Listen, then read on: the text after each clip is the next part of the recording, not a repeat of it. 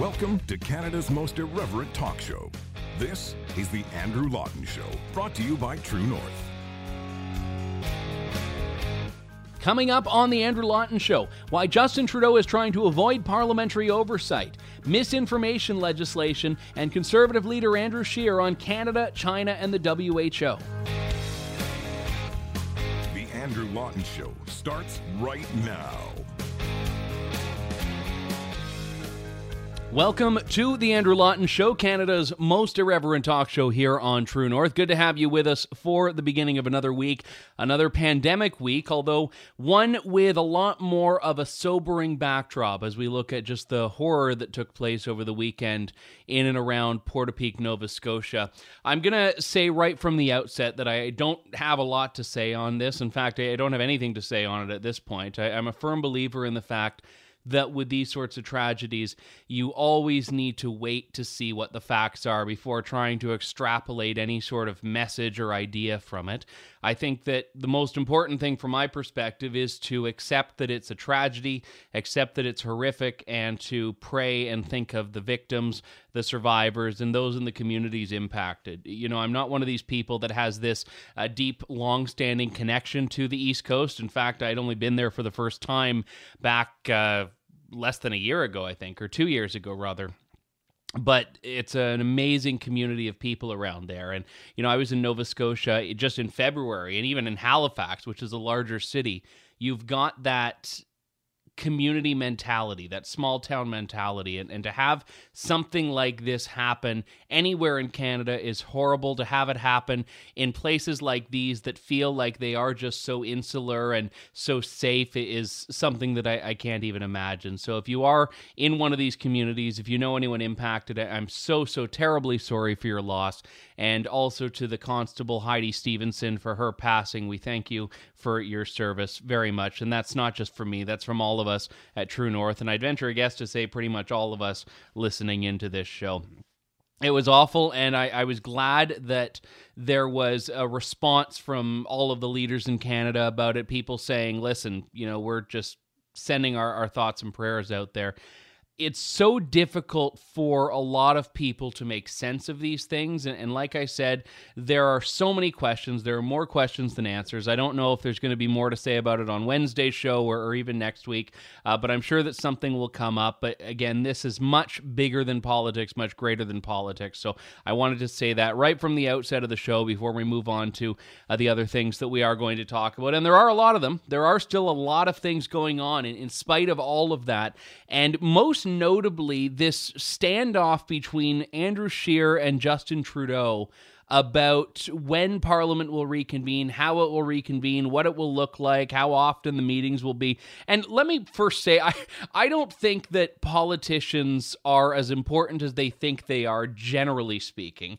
But it is important to have parliamentary oversight when government is spending money. So the role of Parliament, which normally I would just say, all right, get off our backs, guys, is actually a pretty significant one. And that's why I've been covering all of the political press conferences. It's why I've been covering Andrew Scheer's press conferences, because as leader of the official opposition, he is in many cases the roadblock between what the government wants to do and let me clarify, to what the government really wants to do as far as unfettered, unrestrained, and what the government can get away with doing. And we saw this a few weeks back.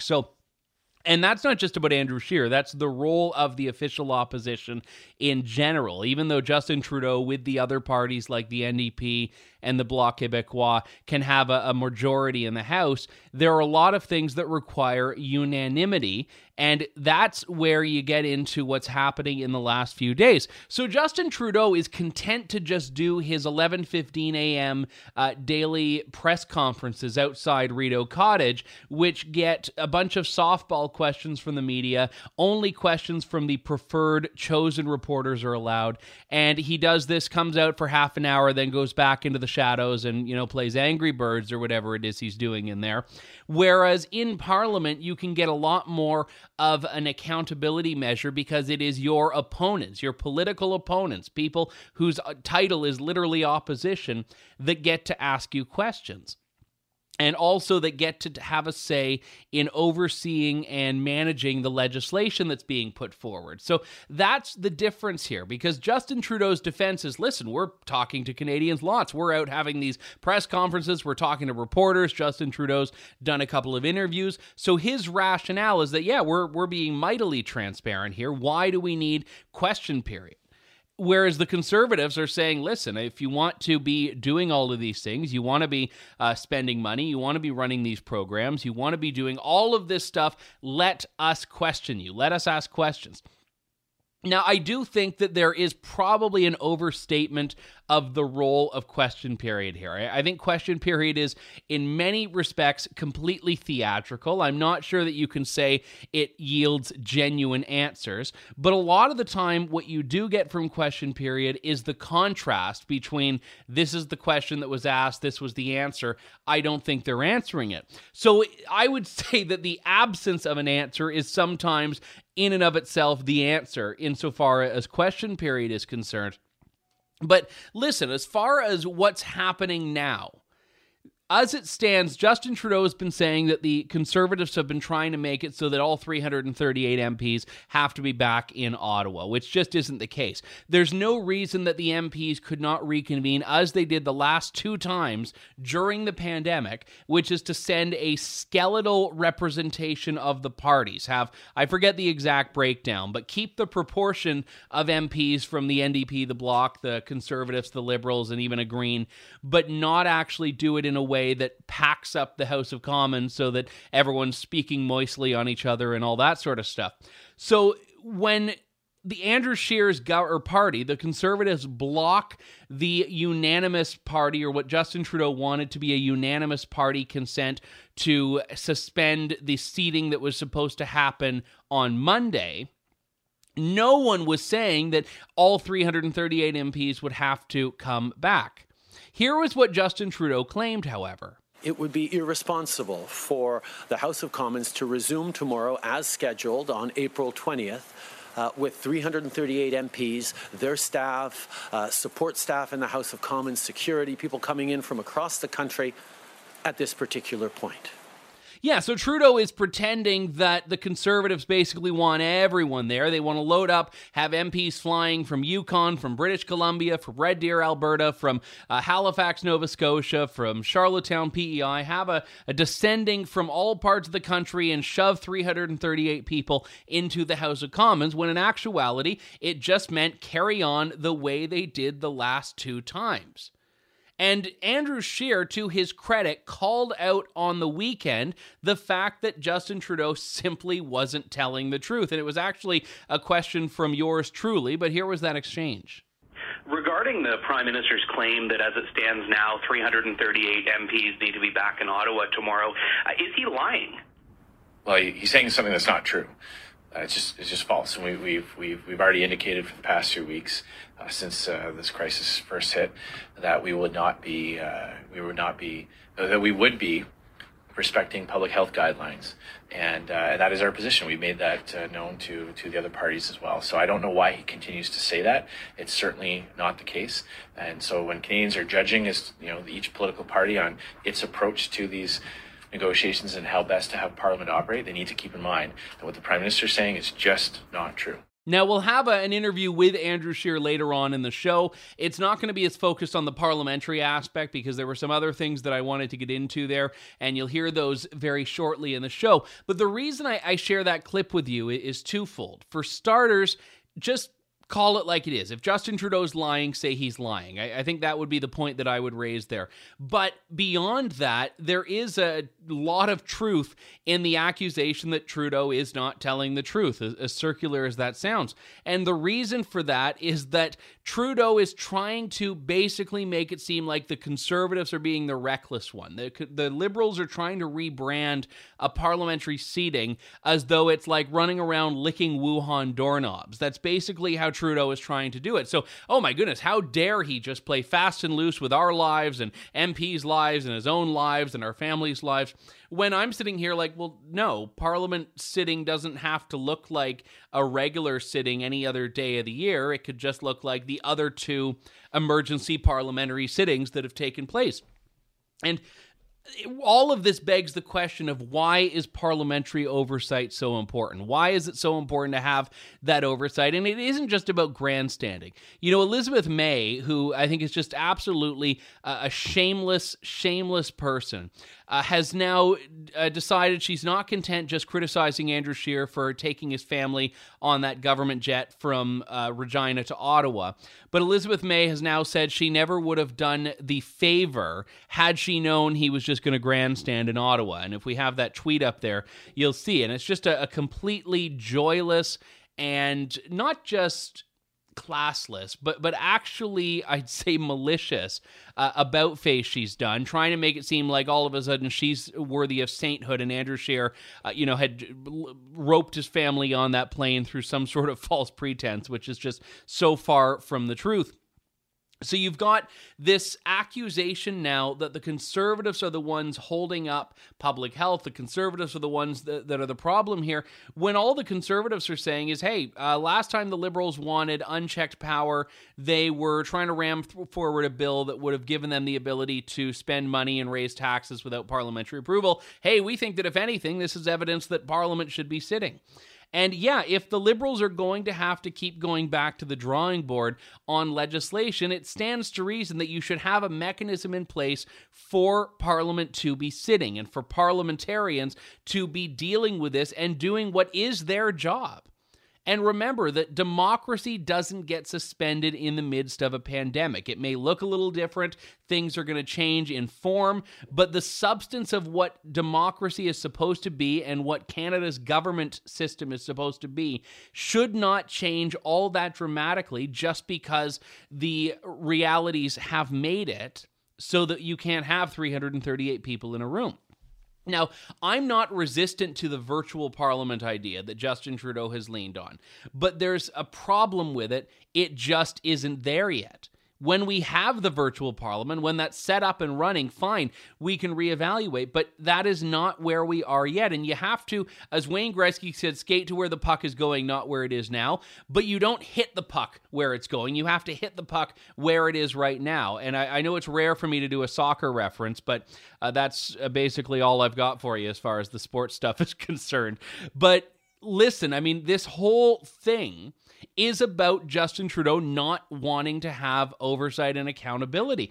And there's a reason for that. Look at the kind of stuff they're doing. There was a report last week that didn't get nearly the mainstream media attention it should have been, although there was a CBC story, and I'm very grateful for that.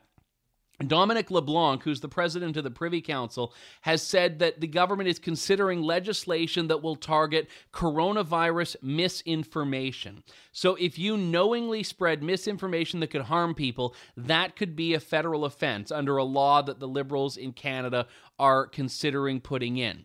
Now, I don't know how they would define misinformation. And this is where it gets into that age-old problem of, okay, if you want to go after it, that's fine, but who's coming up with the definition? And the reason I think this is so important is because a vast majority of the misinformation, I'd say, has been coming from the government. So is Theresa Tam going to be charged for saying that there's no human-to-human transmission of coronavirus and that the risk remains low? She said that back in January. Is Justin Trudeau going to be targeted for saying that travel doesn't need to be restricted because that was misinformation? What about all the public health officials who told us we don't need to wear masks and masks actually make things worse before saying that, hey, masks are recommended and for travel required? All of these things were misinformation, apparently. So are they going to get charged? No. So at best, you can say that information is fluid, and as they learn more information, the recommendations change, which is why when government tries to take a black and white, this is wrong, and therefore it should be illegal, you know it's going to go after people that are offering differing perspectives. Take hydrochloroquine, for example. I don't know a lot about it. I'm not a pharmacologist. All I know is what I'm reading. And this has become a drug that is central to a culture war that really has nothing to do with science. You've got a lot of people in the media in the U.S. that are against it because Trump was for it. And Donald Trump actually made a really funny joke about this at one of his press conferences last week where he said, and I don't know if I could find the clip for you, but he had said something along the lines of, oh, you know, I probably set it back by recommending it, because he realized that there are a lot of people that will be against it just because he's for it. But the FDA did its due diligence. It's a malaria drug. They saw, hey, maybe it has a role in this. Now we've got some Canadian researchers looking into it. I don't know about the briefings with the public health officials, but I don't think Justin Trudeau has been asked one single question about it. The only time we've really had a national discussion about drug coverage in Canada was when Jason Kenney said, and we talked about this on the show last week, that Alberta would look to peer countries like the US, like Australia, like the UK, and not wait for Health Canada's heel-dragging approach. But that was the only time we even got adjacent to the hydroxychloroquine discussion, which, again, I'm not pushing for it. I don't know. But if someone shared an article that talked about the benefits of this and Health Canada hadn't approved it, would that be misinformation under the federal government's eyes? Look, I'm not speculating because I'm trying to make it seem like it's worse than it is. I'm speculating because I don't have faith that it won't be. I honestly do not have faith in the government that it won't be that bad, and that's why I'm very, very leery and actively resistant to any of these so-called anti-misinformation efforts. And I'm sorry, but if you can't even get something like a wage subsidy right, I don't trust you're going to be able to get something as nuanced as misinformation laws right without just throwing the baby out with the bathwater. And I'm not even convinced there's that much bathwater there. I know that websites like Facebook and YouTube have all gone completely guns blazing on having these warnings that are popping up, and people are having posts deleted and all of that. But the active misinformation and disinformation that they're supposedly combating, I'm just not seeing. Maybe you're seeing it. More often than not, it's just political articles that seem to be getting censored and shut down that are not misinformation, that are just people's opinions and openly stated as being opinions. And that's the reality of it. Now, there's Susan Delacourt, who I know she's someone who I probably have a fair amount of political disagreements with, but I do like her and get along with her. She had a piece in the Toronto Star, and the headline I think is very apt. Pierre Trudeau gave legal rights to Canadians. Justin Trudeau is borrowing a few of them back. Now, this comes on the heels of, I think it was like the 38th anniversary of the Charter of Rights and Freedoms, so hardly a milestone anniversary by any stretch. But it is interesting that the anniversary falls while we are in a state of lockdown. And Susan Delacourt's point is that you cannot maintain civil liberties with all of the things that the government is doing right now. Now, I think where people will disagree is whether that's justified, whether all of these fall under that just absolutely abysmal reasonable limits section of the Charter of Rights and Freedoms that basically nullifies the Charter of Rights and Freedoms. But it's a reminder that you do not have the right in Canada to just claim I'm a free citizen, because you aren't right now. You absolutely aren't. And the good news is it seems we've had a bit of a slowdown in the major ticketing that we were seeing. I haven't heard of any really ridiculous stories from the last couple days of like people being ticketed for rollerblading, although the crackdown of people using parks still continues. If you have a really funny one, send it my way.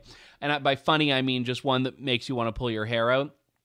I actually said on Twitter, I think it was Sunday or Saturday, whatever it was, I had made I don't even know if it's a joke, I'll say semi-joking, that who do I have to lobby to have bylaw officers declared non-essential workers? And everyone liked it and was like retweeting it and sharing it, except for a couple of bylaw enforcement officers who didn't particularly like it and decided to get engaged and start responding to tell me how wrong I was, which I was actually very grateful for, because the more time the bylaw officers spend fighting with me on Twitter, the less time they're actually out there ticketing people for ridiculous things. So in many ways, I may have saved a couple of people some $880 fines just by baiting bylaw officers into Twitter fights, which wasn't even my intention, because I actually didn't even think that they were happy with what they were doing completely. But it's not them. By the way, they aren't the problem. It's the bylaws themselves. But if you create a bureaucracy and you create a mechanism to enforce it, you're going to focus on enforcement more than anything else. And the problem is that when you create an apparatus to do this sort of stuff, it's going to fill its own purpose. It's going to fulfill its own mandate by just continuing to really drive revenue. So yeah, I'm not saying that no bylaws are relevant, but the vast majority of them we could probably live without. and on the whole be a fair bit happier. So that was my Twitter fight of the week, which isn't actually a segment, but maybe it should be. In any case, we have got to take a break. When we come back, more of the Andrew Lawton Show here on True North. You're tuned in to the Andrew Lawton Show.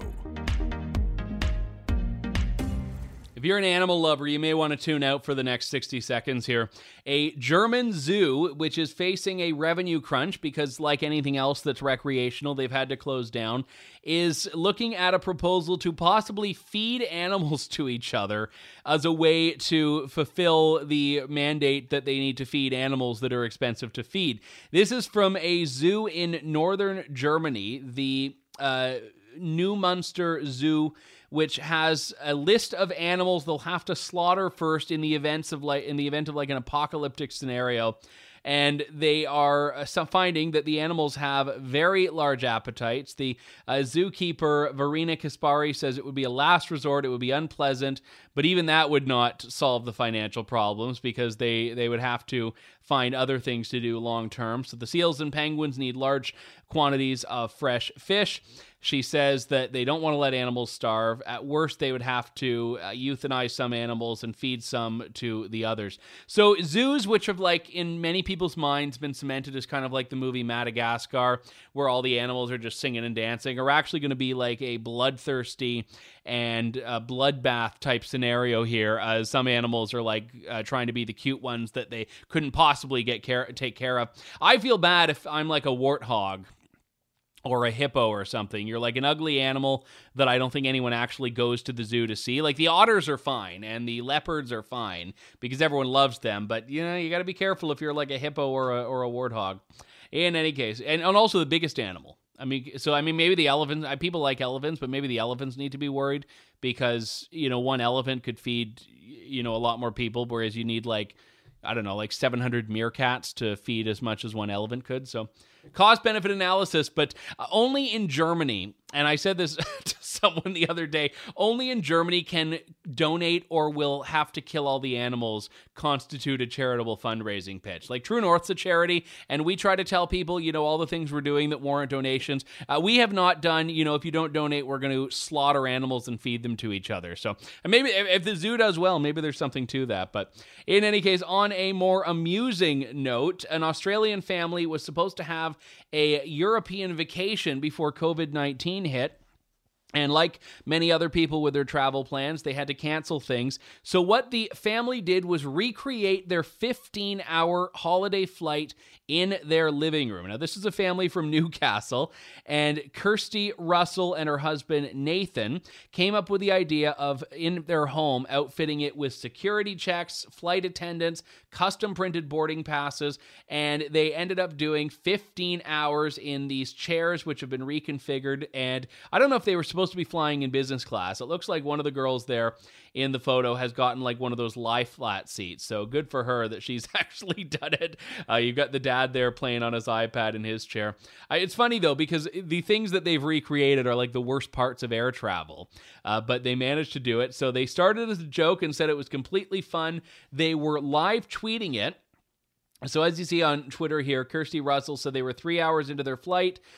They set up the lounge room as a cabin. The kids got all the leg room, and the adults were stuck in the back seat. So choosing seats was apparently not done the best way.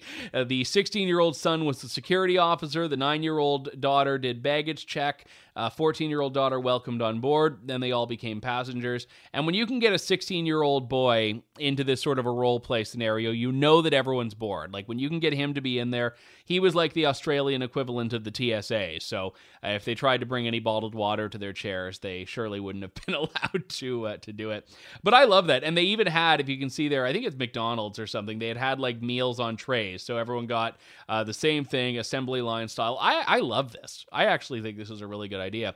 So if you have kids and you want to keep them busy for a while, pick like the longest flight imaginable from, I don't know, Toronto Airport or Vancouver Airport. So send them on like a Toronto to Bangkok living room flight or a Vancouver to Sydney living room flight, and then just have at it. And maybe you can be in the business class cabin in the next room, and they can all be slumming it in economy and watching whatever movies they want. But good on the Russell family for making the best of a bad situation. I hope you get to have that vacation at some point after all. So we can claim a bit of vindication now, because for weeks we've been saying very clearly 4 words: China lied, people died. China's numbers could not be trusted. And even though we had, of course, the Canadian government parroting China's line and China's lies by extension, Politburo Patty, the health minister, saying that there's no indication China's numbers can't be trusted, Justin Trudeau saying, oh, now's not the time to deal with that. Well, last week on Friday, Wuhan itself revised its numbers. Wuhan, the first epicenter of this, the birthplace of this, the place that may have actually had the virus leak from a lab, has said that, its death numbers were actually 50% higher than originally indicated. 50%. Now, this is, in the grand scheme of things, an increase of about 1,200 fatalities. Now, I still don't buy into it. But the fact that they admitted to being wrong again, and by the way, Wuhan and China more broadly have had a string of recalculations and changing numbers again, but the fact that they've admitted these numbers were wrong makes it look all the worse that Politburo Patty was so confident in China's numbers. So now, and I mentioned this last week with Candace on True North Update, this means that Canada's health minister, the Canadian government, had more confidence in China's numbers than apparently China has in China's numbers. So when Politburo Patty, you may remember, criticized a reporter asking about it of feeding conspiracies, does this mean that the Chinese regime is now feeding conspiracies? Are they in on the conspiracy? Are they part of this? Has it ballooned that far out of control? So at this point, the only one who's right is Politburo Patty, and everyone else is wrong. So this is not surprising to me, and I don't, by the way, award China any brownie points or gold stars for doing this. I think they probably looked at their numbers and said, no one's going to believe those, so let's change them a bit. But now that they've revised it, all of these people that were shilling for the Chinese communist regime look completely terrible once again. So, interestingly, Donald Trump at a press conference last week was pointing to these numbers, and I think he said pretty candidly, does anyone believe these? He was talking about China's numbers and Iran's numbers, and I wrote a column about this last week. Iran is another place where the numbers are just so vastly different from the real story on the ground. But the thing when I saw Donald Trump's presser that I found so fascinating is that, I actually think there are a ton of people that do believe those numbers, and they all seem to be in the Canadian government. So how bad that China has admitted its numbers were wrong, the numbers that the Liberals in Canada were like, oh no, you can't criticize these, you can't question those. And it goes down to this complete deference to the World Health Organization.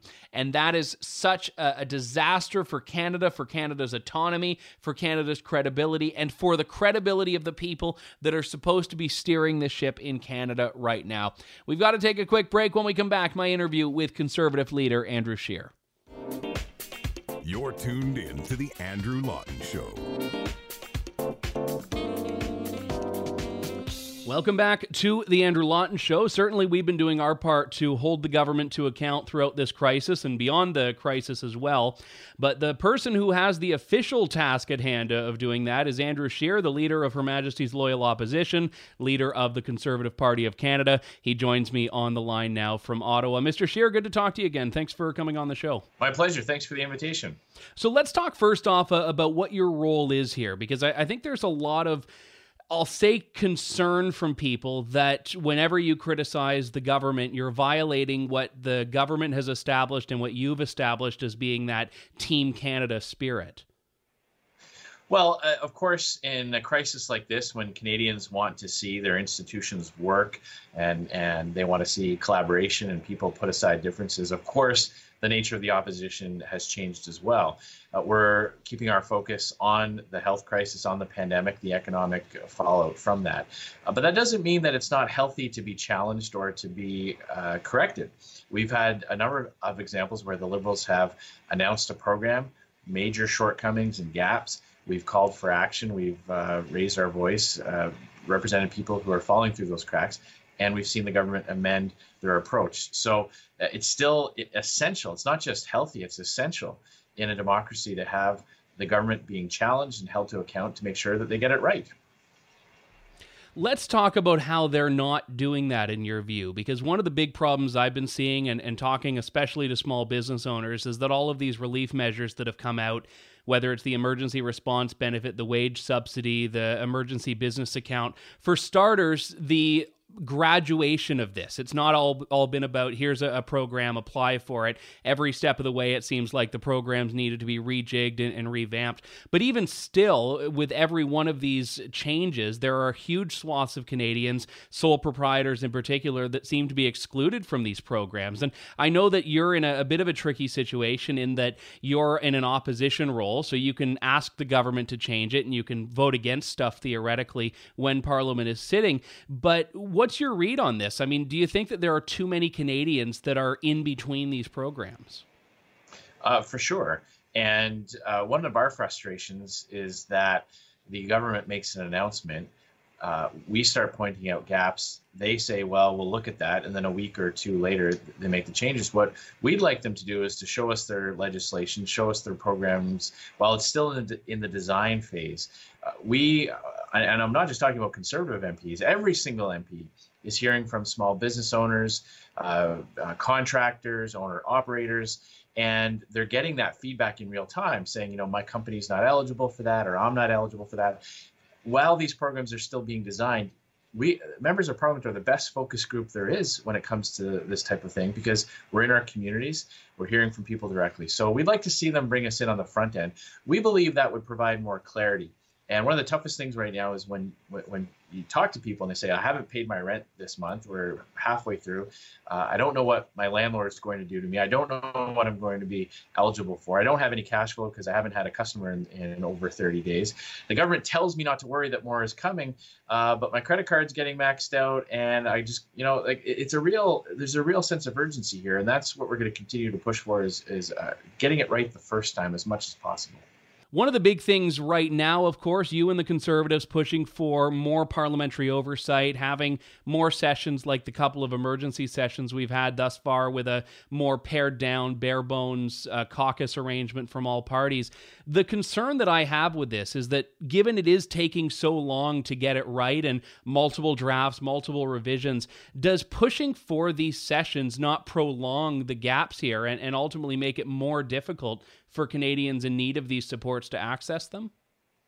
Well, I actually believe it can have the opposite effect. When you have regular question periods, when you have ministers in the chamber, you're allowing for members of Parliament to get up on a Monday and say, hey, I've got a letter here from a constituent who says that they're ineligible. We need to do something about this.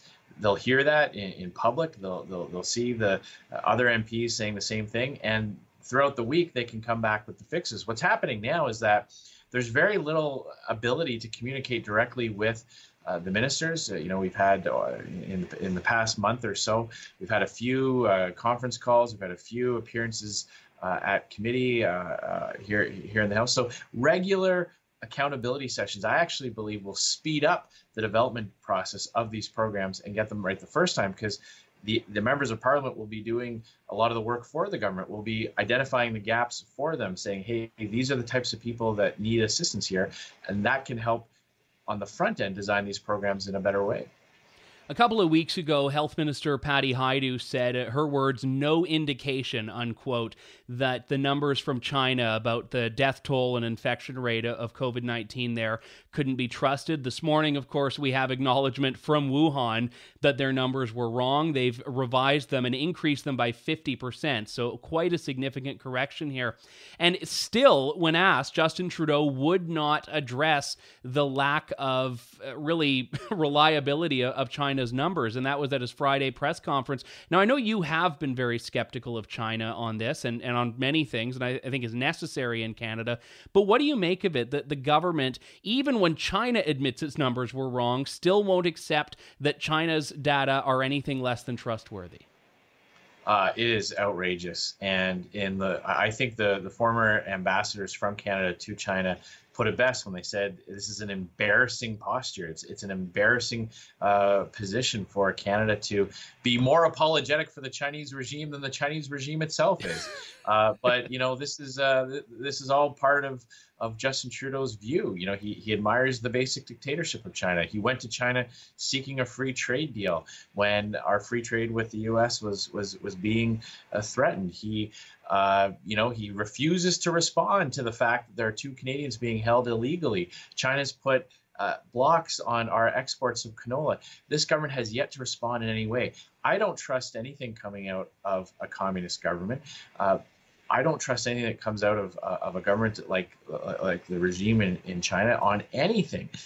Now we're making life and death decisions about how we're going to respond to the pandemic here, and the source information is coming from China.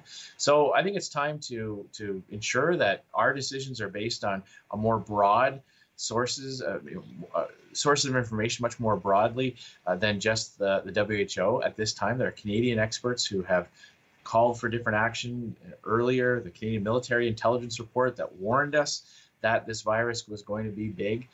So it's continuing. It's just very confusing. It's not confusing. It's outrageous. It's unacceptable for the government to continue to vouch for China. I mean, Minister Haiju was asked specifically about the quality of the data. She vouched for the government of China. It's ridiculous.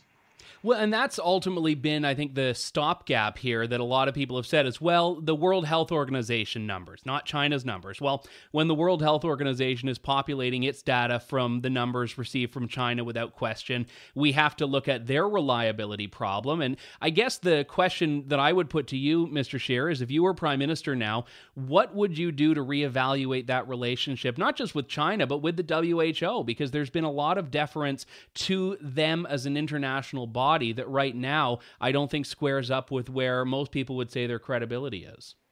Exactly. And remember, this is the same agency that a few years ago hired Robert Mugabe to be the goodwill ambassador. So these organizations, especially the ones that come through the United Nations, when we look at the types of countries that have so much influence at the United Nations and the institutions that are affiliated with it, they don't share our values. They don't share our democratic principles. We have to view things that come out of that with a great deal of skepticism. And as you say, when the World Health Organization data is populated by data from China, garbage in, garbage out. We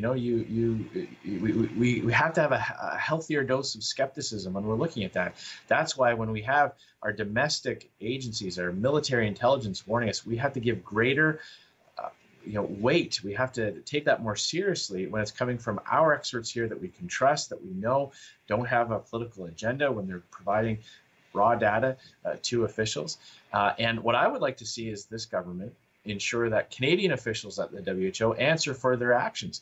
Remember, it was a Canadian official in a press conference who pretended that he didn't hear a question about Taiwan, but whether or not Taiwan would be included in the WHO's efforts. Just absolutely bizarre to watch. It was like something out of an old, movie about the Soviet Union, pretending not to hear the question, pretending that there was difficulty on the connection, then moving on to the next question. Why would a Canadian official act like that? Are Canadian officials trying to protect the government of China? Why not stand up for Taiwan and its need to have participation in the global fight against this pandemic? So a lot of serious questions, and our government needs to be held accountable for their dependence on the WHO and their refusal to hold China accountable. I think a lot of that brings us to skepticism that I think is growing with Dr. Theresa Tam as well. And I think it's important to note she's not a politician, or at least not supposed to be a politician, but she does have a seat at the WHO. She's been very linked to the WHO through a number of committees and other projects. She's also the most vocal member of the Canadian government, apart from Justin Trudeau, I'd say, and Chrystia Freeland, on matters of Canada's response to the coronavirus. Do you think there is a conflict of interest there, that this woman is beholden to the WHO as well as to Canada? Well, we certainly want to get answers as to why there is so much contradictory information. Early on, the recommendation from our own agency here was not to impose travel restrictions. Early on, the instructions from Dr. Tam was that not to wear masks. So there certainly have been contradictory messages. We need to look at how China has influence on many different types of institutions. Obviously, the WHO is front and center right now. In addition to that, there's been a lot of alarms raised about influencing universities. There's been intelligence reports about how the government of China influences other types of civil society. There's been warnings from countries like Australia about how they perceive the threat of influence from the government of China. I think anytime you have Canadian officials that are wearing two hats or involved in 2 or 3 different organizations, we have to be very sure that there are accountability measures put in place. I don't believe that we should let the government off the hook and let them pin all the blame on Dr. Tam here. There needs to be common sense filters applied to things. We had a shocking news story this week that the government, after the 2015 election, the Liberal government dumped millions of pieces of personal equipment from the pandemic stockpile. The previous Conservative government had built up this stockpile, regularly rotated, making sure that it was all up to date and none of it was expired. This government cut by tens of millions of dollars the budget for that, dumped material without replacing it. So this is the same government that can find $50 million to give to MasterCard, $12 million to Loblaws, but when it comes to making sure that we have enough masks and gowns and gloves in case of a pandemic, from the very department that is responsible for planning a pandemic, it's ridiculous and outrageous. So I don't want this government to be able to scapegoat anybody. They're the ones that didn't apply the common sense test to many of these decisions. They need to be held accountable. I just want to make sure I understand the point you made earlier in that response, though, Mr. Scheer. Are you saying that the Canadian government or elements of the Canadian government are, in your view, under the influence of the Chinese government, of the Chinese regime? What I'm saying is that there have been warnings from our security partners about how the government of China tries to influence civil society in Canada, try to influence the conversations about it. Everything from news outlets in terms of some of the publications that have connections to mainland China. So those are the types of things that we say, look, we have to take a look at our relationship with China. This is a regime that has continually showed that it does not share our values. It abuses human rights at home. It has acknowledged that it has engaged in hacking exercises of other governments.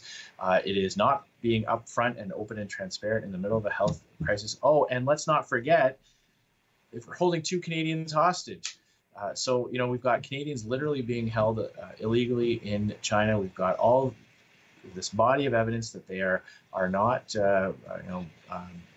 a trusted ally, not a trusted partner, and so many of these things. They're an important trading partner. We need to recognize that we can benefit from trade with them. But I think it's time that we have a rethink of how much confidence and dependency this government seems to place in that regime. One final question I have for you here. Obviously, this has been a very different year than a lot of people, including the Conservative Party of Canada, thought it was going to be. The leadership race put on hold here. Does anything like that really change the decision that you had made to step down? Or do you think that when the leadership race is restarted, if it is, there's going to be an entirely new scenario that might make you reevaluate your role in the Conservatives? Well, when I made the decision to step down, it really was because I could see the months ahead and the toll that the last 3 years had taken on my family, and I knew I couldn't do both. I couldn't be a good dad and a good leader of the opposition that was that would have been required to do all the things I had been doing for the past 2 years. When I ran for the leadership the first time, I think many people did expect that it would probably take 2 elections. Back in 2015, if you had told Conservatives that we'd hold the Liberals to a minority in the next election, that would have been seen very positively. Obviously, expectations were raised, and the party, while we did very well in many areas, fell short of our goal, which was to form the government. I am very much at peace with the decision I've made. I'm working very hard leading this caucus, making sure that we stay united and focused and ready to hand over the keys to the next leader in a position that will make sure that we can win the next election. But I'm also really enjoying being able to spend time with my family and going to their, well, not going to so many of their activities right now, but before the health crisis hit, it was great to be the one to take them to school events and things like that. So I'm very much looking forward to handing the reins over to the next leader. Yeah, the silver lining of all of this is even more time with the family than you would imagine. So I appreciate very much that response and your time today, Andrew Scheer, leader of the Conservatives. Thank you. Thank you very much, Andrew. That was Andrew Scheer, leader of the Conservative Party of Canada, here on The Andrew Lawton Show. We'll wrap things up in just a couple of moments here. Stay tuned. You're tuned in to The Andrew Lawton Show. My thanks to Conservative leader Andrew Scheer for coming on the program. And as you can tell from my shirt, that was pre-recorded. We weren't pretending it was live or pulling one over on you. In fact, we released it as a standalone earlier just to make sure it wasn't going to be dated. But that was from Friday, for anyone who was wondering. But my thanks to Andrew Scheer, to all of those who tuned into the show, who've written in, who've sent me emails. My email address, if you want to touch base, is andrew@andrewlawton.ca. We'll be back in a couple of days with more of Canada's most irreverent talk show. Thank you, God bless, and good day, Canada. Thanks for listening to The Andrew Lawton Show. Support the program by donating to True North at www.tnc.news.